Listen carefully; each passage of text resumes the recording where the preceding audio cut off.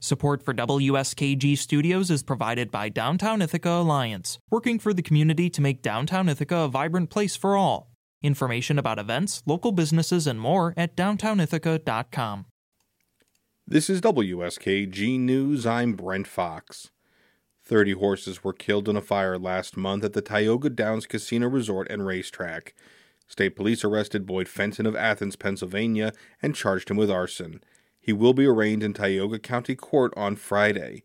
The people who own, train, and care for the horses at Tioga Downs are trying to get back to business as usual. WSKG's Natalie Abruzzo has the story. Edgar Clark, who goes by Sparky, is a horse owner and trainer. On the morning of November 9th, Clark and his wife Sherry headed to the Tioga Downs complex later than usual due to a scheduled off-site appointment. When they arrived, Clark says he saw a red light in the barn. As we got closer, she screamed fire. And I said, call 911. So she called 911, and we took off like crazy to get her into the barn area to get, because I thought when I looked at the flame that was in the window, I thought it was just in my area.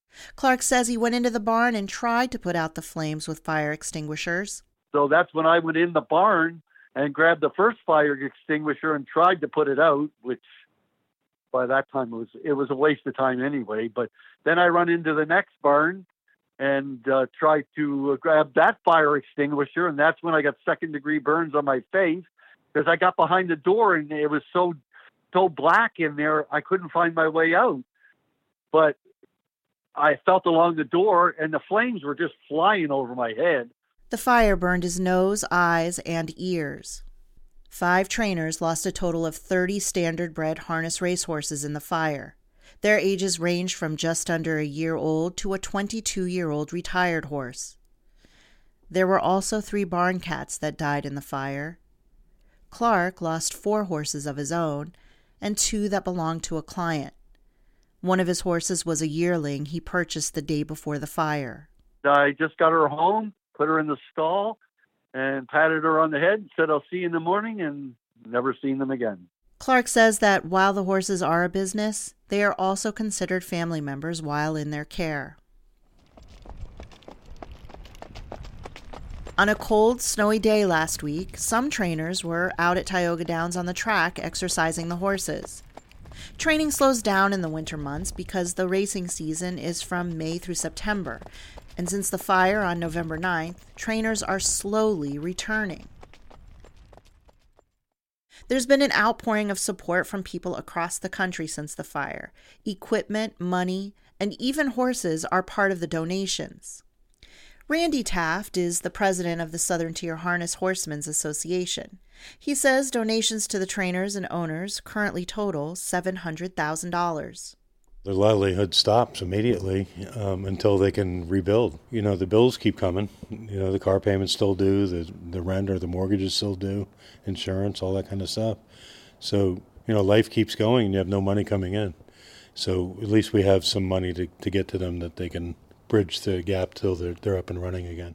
Taft says some money and equipment has already been distributed, and the loss caused by the fire is estimated between $1 and $2 million. Clark says receiving horses from friends in the industry has made a big difference in his recovery and return to the racetrack. I wasn't prepared for this right now because I didn't want to go to the track, and I'm not even sure if I want to keep doing this, but maybe it's the best thing that they did send me some horses because now I have a reason to get out of bed in the morning. An official at Tioga Downs says the gaming complex will install Wi-Fi out by the barns for individual security systems and monitoring going forward. There's no time frame yet for the installation.